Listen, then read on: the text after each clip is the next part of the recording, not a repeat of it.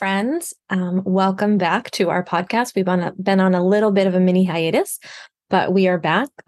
Boston Faith and Justice's Let's Talk Faith and Justice podcast. You're about to listen to episode 17. I'm just doing a little bit of an intro before you get into this conversation to check in. So this is a conversation I had with Dr. Gary VanderPol, who has been connected with BFJN longer than myself. He was actually a member of the board. I think possibly the chair of the board that hired me. I think we end up talking about that in the podcast, but all that to say, he's been around forever. He's also the primary author of the Lazarus at the Gate curriculum, which if you have been connected with Boston Faith and Justice for any period of time, you're hopefully aware that that's a resource we share.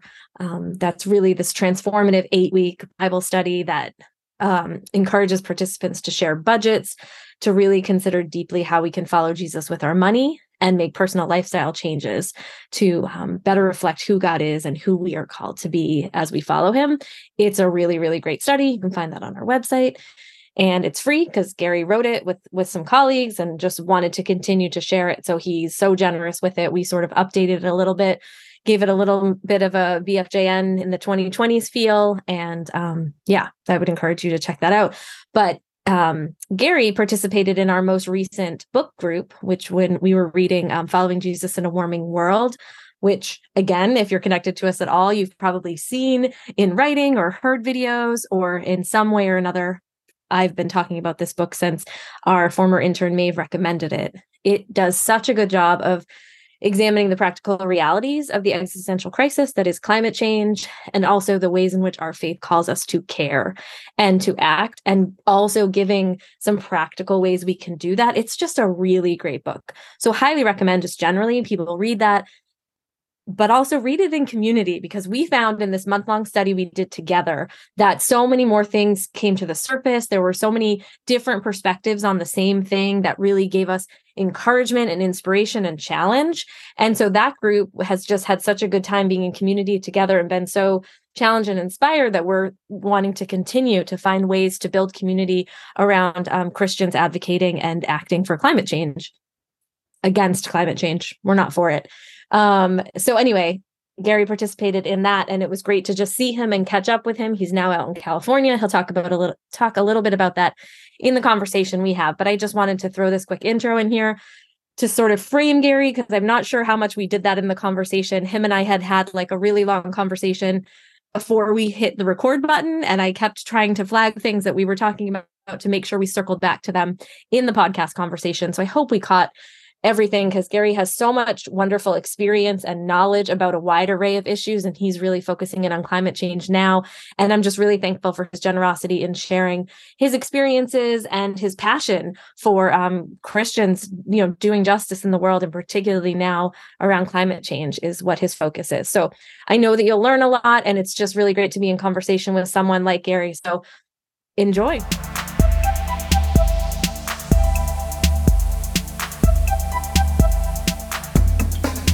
Okay, so here we are in the Let's Talk Faith and Justice podcast, and I'm so excited for our guest today, who I'll, as I usually do, let him introduce himself for the most part.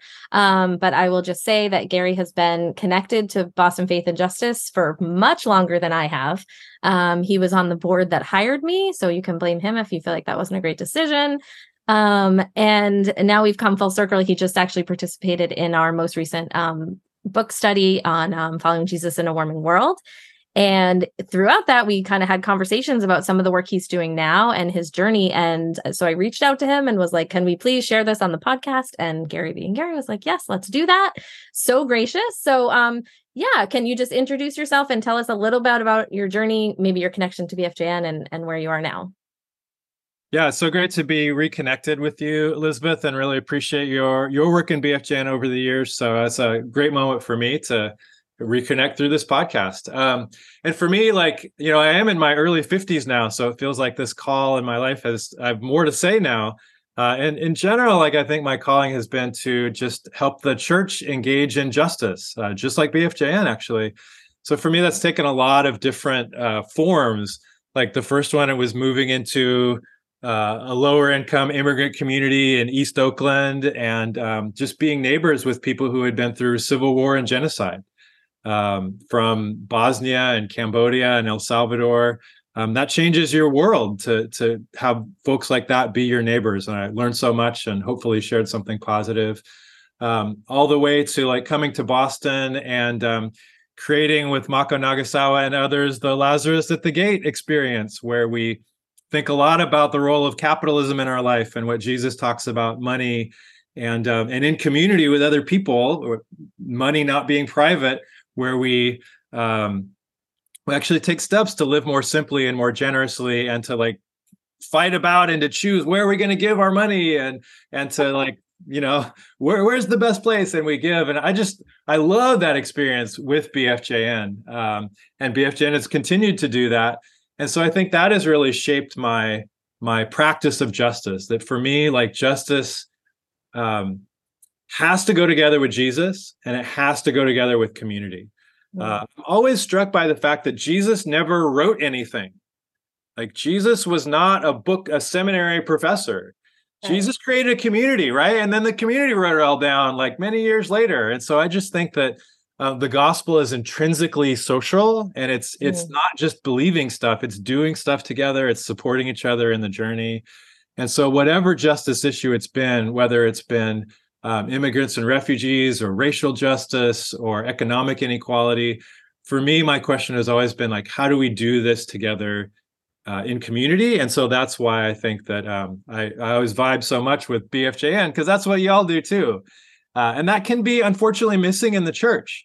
Like, our practice of justice tend to be the random service project here and there, instead of being really built into our community life. And so I think, I think that's really the key. If we really want to grow in justice, find some other people and connect with them, and then it will really come alive. Yeah, I love that. And I love that you're talking about Lazarus and the ways in which that models that. And I think that's so much of built into the DNA of Boston Faith and Justice, is just Lazarus, the substantive aspects around kind of deconstructing the way we view money and connecting it back to our faith, but also that it's done in community. And I think that's such a key part of why it's so transformative, that you're not facing these hard countercultural truths like in your own little library by yourself, which study by yourself is great. But I think the key to the transformative nature of Lazarus is that it's done in community. And we have so many groups that have met again and again, like after they've, finished the study, and they keep checking back in because they had this experience together. And like you're saying, like that's how movements happen. That's how real change happens. And so that community piece is just so important, but it's hard, right? Like, I think as an organization, as Boston Faith and Justice, we sometimes struggle with that. How do we build sustainable communities? How do we empower people to build sustainable community? Right. So over the course of your time kind of engaging with that reality, is there some things you found that work and or don't work when trying to build community?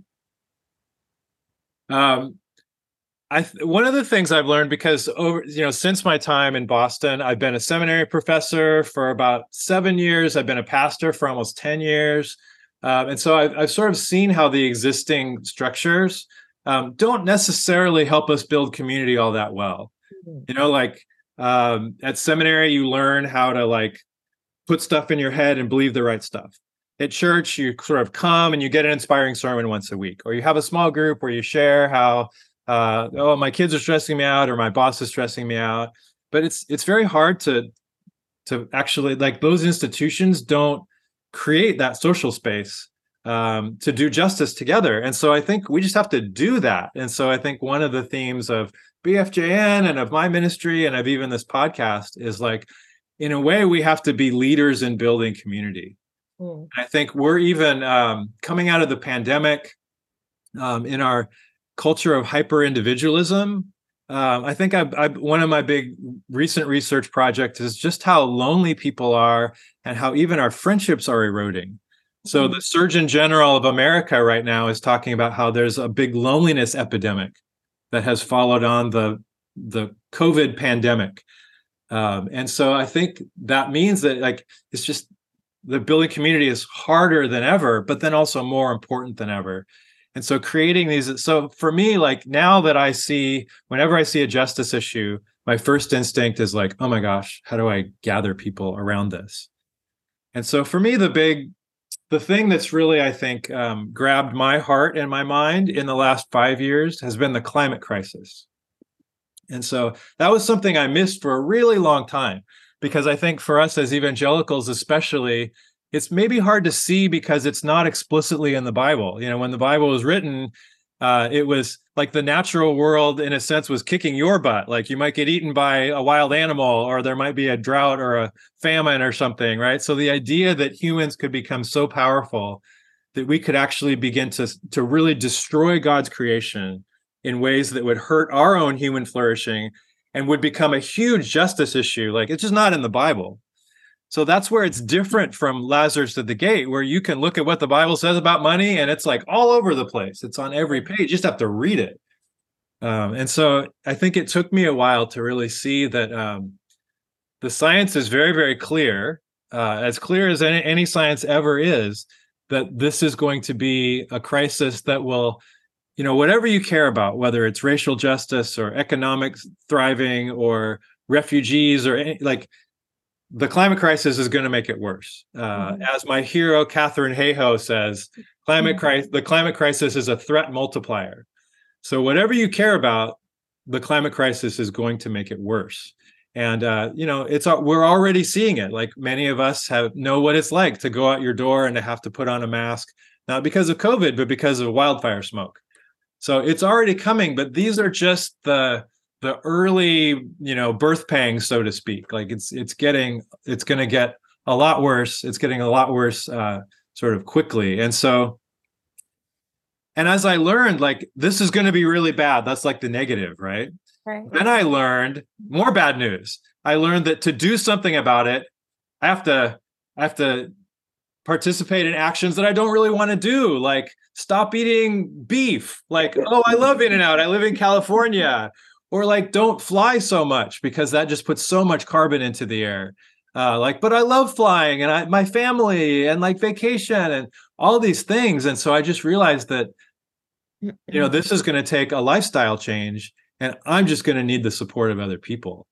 And so I think that old BFJN instinct to gather in community when God puts a justice issue on your heart has really served me well. And so what I've been doing for the last couple of years is just asking that question: how can we create Christian community around climate action? How can we move from that sense of being overwhelmed and depressed, that like the world is going to hell, oh my gosh, the world is burning up, what do we do? And you're just paralyzed and depressed, to actually climate action being an experience of joy and fellowship and thriving. That's the space I'm operating in now. And so even that BFJN book group was really fun, actually. I came away from that book group. We're talking about like the destruction of the world potentially. And that's very sobering, and it should be, and it always needs to be. But when you face those things together, and when the Holy Spirit enters that space, I think then the hope, God's hope of doing the gospel together rises up. And you realize God is calling us to this new thing. And that changes everything. Yeah. And I so appreciate your perspective. I mean, just generally, historically, but also in that group, like calling us to attention to that.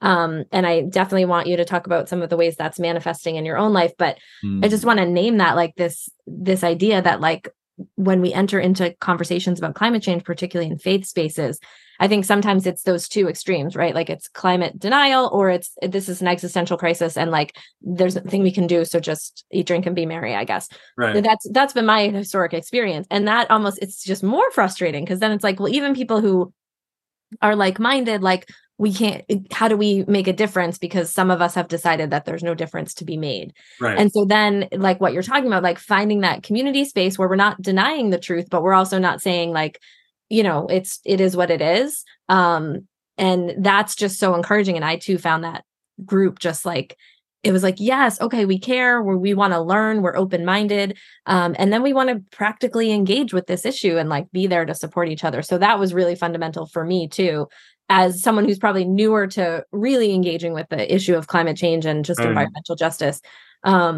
Yeah, it was just really encouraging. So one of the really encouraging things was the stories that you shared about the learning you've been doing and the community that you have been experiencing with your church. So tell us about some of that. Yeah, no, that's a great question. So I guess for you listening to the podcast, if you're like 10 minutes in and you're still listening, that's great. You must be. And so, but if the climate crisis is newer to you as a Christian justice issue, first, I just want to say, like, that's okay. I totally get that. I was very late to see this myself, and so I really understand.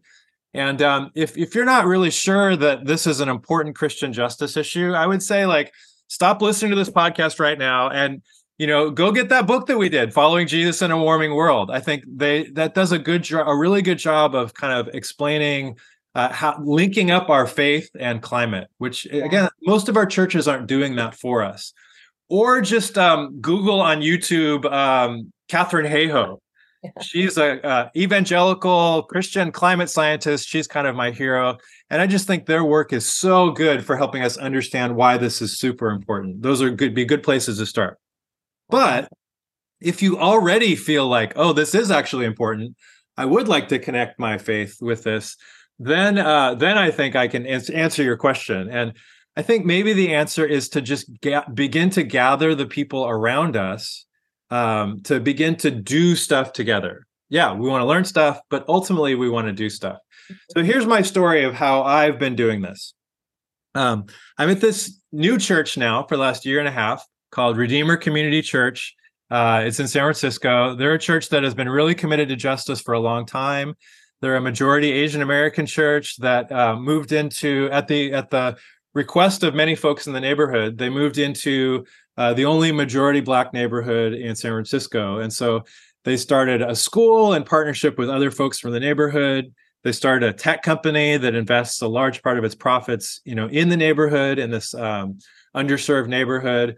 And so they have a real sort of justice habit, I guess you'd say, right? It's really part of their life together. And so when I came, they actually asked me to do a Sunday school class on climate action. And so I thought, well, that sounds great. Like I could actually get back on my Lazarus at the Gate vibe because, I hope put that together at the beginning of the day. So we created a Sunday school class in which we did climate action together that was prayerful, personal, and political. Prayerful, personal, and political. So when it comes to prayerful, we just thought about like, oh, how do we connect our faith to our love of the Creator? Because I think that as Christians, a lot of times we're really into like Jesus. Yeah, Jesus saved my soul. We sing all the worship songs. If we're more charismatic, maybe we're really into the Holy Spirit. Yeah, Holy Ghost power, amen, all that stuff, right?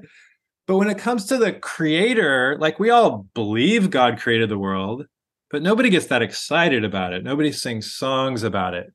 So we just asked the question, how can we do prayerful climate action, where we do prayer walks in nature, and where we spend Sabbath time together just in rest and with God's creation, and where we see the redwood trees. I live here in Northern California, and that just makes us love God more. We find new songs to sing, which helps us praise the Creator. And I think that's really important because one of the reasons we miss the climate crisis is because we don't really love our Creator that much, really. We believe it, but we don't love the Creator in the same way. So if we want to be truly Trinitarian Christians, I just think we fall in love with God more. We fall in love with the Creator more. And so we would do things like we'd all take a Sabbath, and then we'd take a picture of something in nature on the Sabbath, and then we'd text it to each other on our set text chain. And then we would all write in response to that picture, we'd write Shabbat Shalom, which is like happy, peace to you on this Sabbath, as our Jewish brothers and sisters do. And then when we get back into our Sunday school class, we talk about how did Sabbath go? And it really opened our eyes to some new stuff. So that was one thing, right? That's the prayerful climate action. And then personal climate action, we actually studied like, how can we as individuals really make a difference? Like the climate crisis is so big, but how can we as individuals do something? And so we began to experiment with like, well, we can do things like personally, like we can eat less red meat and we can fly less, which make a big difference.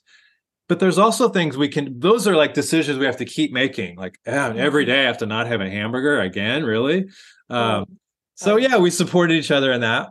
But we also did things like, oh, well, we could like we all own so many machines that burn fossil fuels just to live our lives normally, just actually literally like driving to church. Like I'm putting carbon in the air. How can I not do that? Like taking a shower in the morning before church. I'm burning fossil fuels because I don't want to take a cold shower. When I get up in the morning, it's cold. I turn on the thermostat. I'm burning fossil fuels. So actually, like we're blessed now to be able to like electrify all of those things: electric car, electric heat pump, electric hot water. And so how can we do that as a community? But we also realize like this is like boring stuff that like I don't know how my hot water works. Like, why do I care? So it's kind of funny. Like I never thought these would be discipleship issues. Right. When I turn on my shower, oh my gosh, that's a discipleship issue. And so then we realized, well, we need to support each other. So we created a spreadsheet where we found like local contractors who like know how to put in electric heat pumps. And some of you don't, I didn't know these things existed until a year ago, right? Wow. But there are ways that you can warm your house and drive around and take showers like really guilt-free in ways that that really help the planet instead of harming it. So we just shared information about like how to get tax rebates from the Inflation Reduction Act. Like you actually get money back for these things. It can be good for your wallet. And we found organizations like Quit Carbon that actually help you go green in all of these things, where you make one decision and then you're green for years to come. So exciting. And, you know, we don't all do that at once because, you know, we don't all have the money or the timing to buy a new car or buy a new hot water heater. But whenever somebody in our group does that at my church, we celebrate it. And so one of my favorite pictures is a family that bought a new heat pump. They got rid of their old gas burning, you know, whatever that was like putting carbon into the air and about bad stuff. And so they spent the time and effort to get a new one. And so what we did is I brought my best bottle of wine and a bunch of us from the church all gathered around their heat pump in their basement. And we prayed over their heat pump. We're like, Jesus is so happy about this heat pump. And we drank wine and we drank toast and we sang a song and it was super fun. And so we realized that personal climate action can really be communal and it can be fun and it can draw us together. And then finally, stay with me here. It's one more thing. I just want to like co-sign that and just say how great that is. So I know we want to do the political, but like that just encouraged me so much because none of that would have occurred to me. Like the celebration piece and even just like the pooling the resource of knowledge and all of that. So it's so encouraging to be like, and it's replicable and so love it. Okay. So it's just a few of us in this Sunday school class that were doing this, but now we have an all church wiki where whenever somebody like trades out an old fossil fuel burning machine, whether it's a car or whatever it is, we put our experience on this spreadsheet that the whole church has access to. And we're like, oh, this is a good contractor. Go here, do that. This is how you get your tax rebate, all that stuff. And we also we had pictures of like, you know, this really cute family all like hugging their heat pump water heater. Like, you know, it's really fun. So it's turning something which is like an apocalyptic, depressing thing into something that's actually fun and community building. Yeah, I love it. And I think that's true of political climate action too, because I think we all know we've all been traumatized by our current political climate. And everywhere we look, there's polarization and there's gridlock. And you just feel like, man, I don't want to touch politics with a 10-foot pole. But we've asked the question, how can we do this in community? And so we researched some ways that we could actually make an impact locally. You know, like, let's not get involved in national politics. Like, that's hard. What a mess. But we asked the question, like, well, could we advocate with our local school board to ask them to electrify their school bus? You know, because like these huge school buses, you know, spewing diesel fumes, like they're actually really good electric school buses now. And even like our consumer choices, like affecting the big corporations that surround us is political action. And so like, can we ask Amazon to be delivering our products in like electric delivery vehicles? And, you know, Amazon has actually invested in an electric vehicle company called Rivian. And so you can do that. So this is really fun. In the Sunday school class, we had this spreadsheet with all these things we could do. You can call your representative, you can call Amazon or some big corporation, your local grocery store to ask them to use less packaging in their food products, whatever it is. And so We didn't tell anybody what to do because everyone has their own political convictions. Mhm. But we had a spreadsheet there on the big screen, and so everybody chose like, oh, I'm going to write an email to this, or I'm going to make a phone call to that.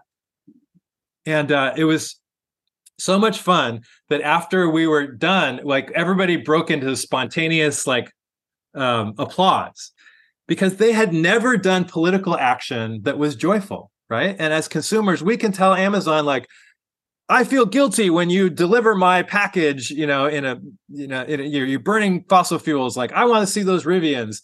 And so, we had one week where they actually did see an electric vehicle drop off their stuff, and they took a picture of it and they sent it to the group. So happy and so fun, right?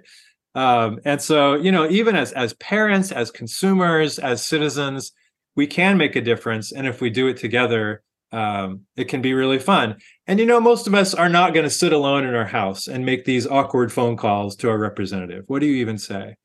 But if you gather together in a small group with Christian friends, which we already do a lot, like we're really good at being in small groups, why can't you do political action there where you like pass around the phone on speakerphone and you all say something to your representative or you all say something to your school board?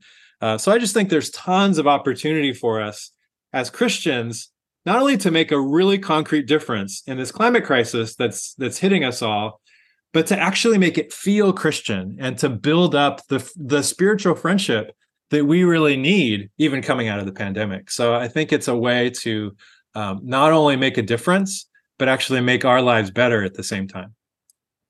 Yeah. And I so appreciate that connection you draw, because I mean, the picture you paint makes that clear, right? Because it's not like the climate change action's incidental, but at the same time, it's not like it's the only thing that's happening, right? Like this political activism, like you said, it's community, because I mean, communities are stronger when we're engaging in something together. That's why we don't generally just get to sit around and look at each other, right? We're even watching a movie or like eating, like there's something we're engaging in. So I think that when we're engaging in work that matters, work that connects with the way that we're formed in our spirits, that deepens the communal ties as well as, having tangible results.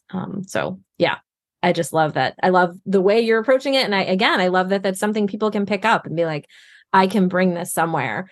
Yeah. And so kind of along that, how would you encourage people? I know you talked to the group of people who might have been listening and have paused it and hopefully are back now with some right. themselves, having read the book. Welcome back. Yeah.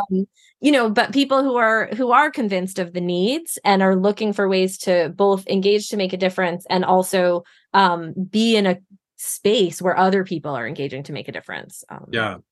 I think God is calling all of us to be leaders in this, really. So if you've made it this far into the podcast, you clearly care about this.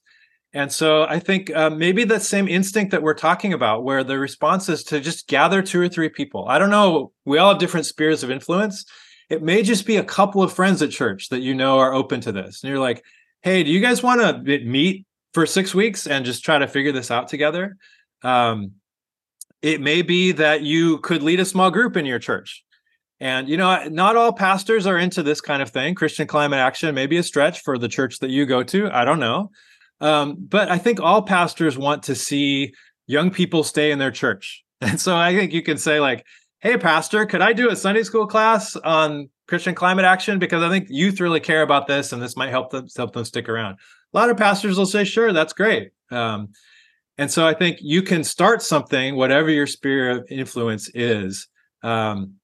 I think, though, that's also challenging, right? A lot of us don't know. Like maybe you've never led a small group.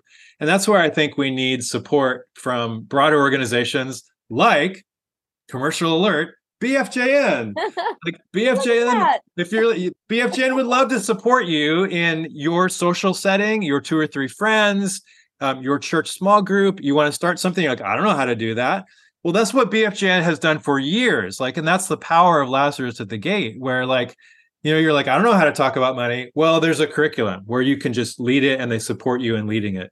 I think that that's what I'm trying to do right now. I would love to support you. Like, how do you do personal, political, and prayerful climate action? Like, well, let's figure it out. I'm developing a curriculum right now to do that. And I know BFJN, we're walking into it right now. Like, how do we support leaders like you or want to be leaders like you who just want to begin to make a difference and who have that instinct to build community around the things that God cares about.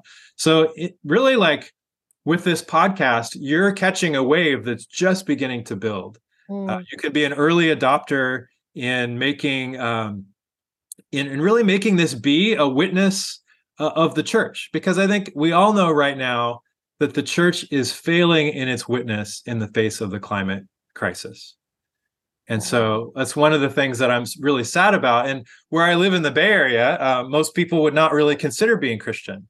But what I've seen as I've been involved in different climate action groups, as I've been in, I've been involved in various, even sort of secular organizations, as I share that I'm a Christian, even as a pastor at the time, they were like, "Whoa, I'm surprised that you're here. Tell me more about why you're here." And, I just never get that experience outside of, the climate space. Like, nobody asks me, "Tell me why you're a Christian." Like, they don't want to hear it. But if I show up for climate, then they're like, "Whoa, I can't believe you're really Christian and you're here." And so I just think this is a thing that can bring glory to God. And, even in our little spheres of influence, I think that is valuable in and of itself. But also, can you imagine, like, what if this became a little bit of a movement? What if there was like these rumors that there are Christians that are gathering to make a difference on climate?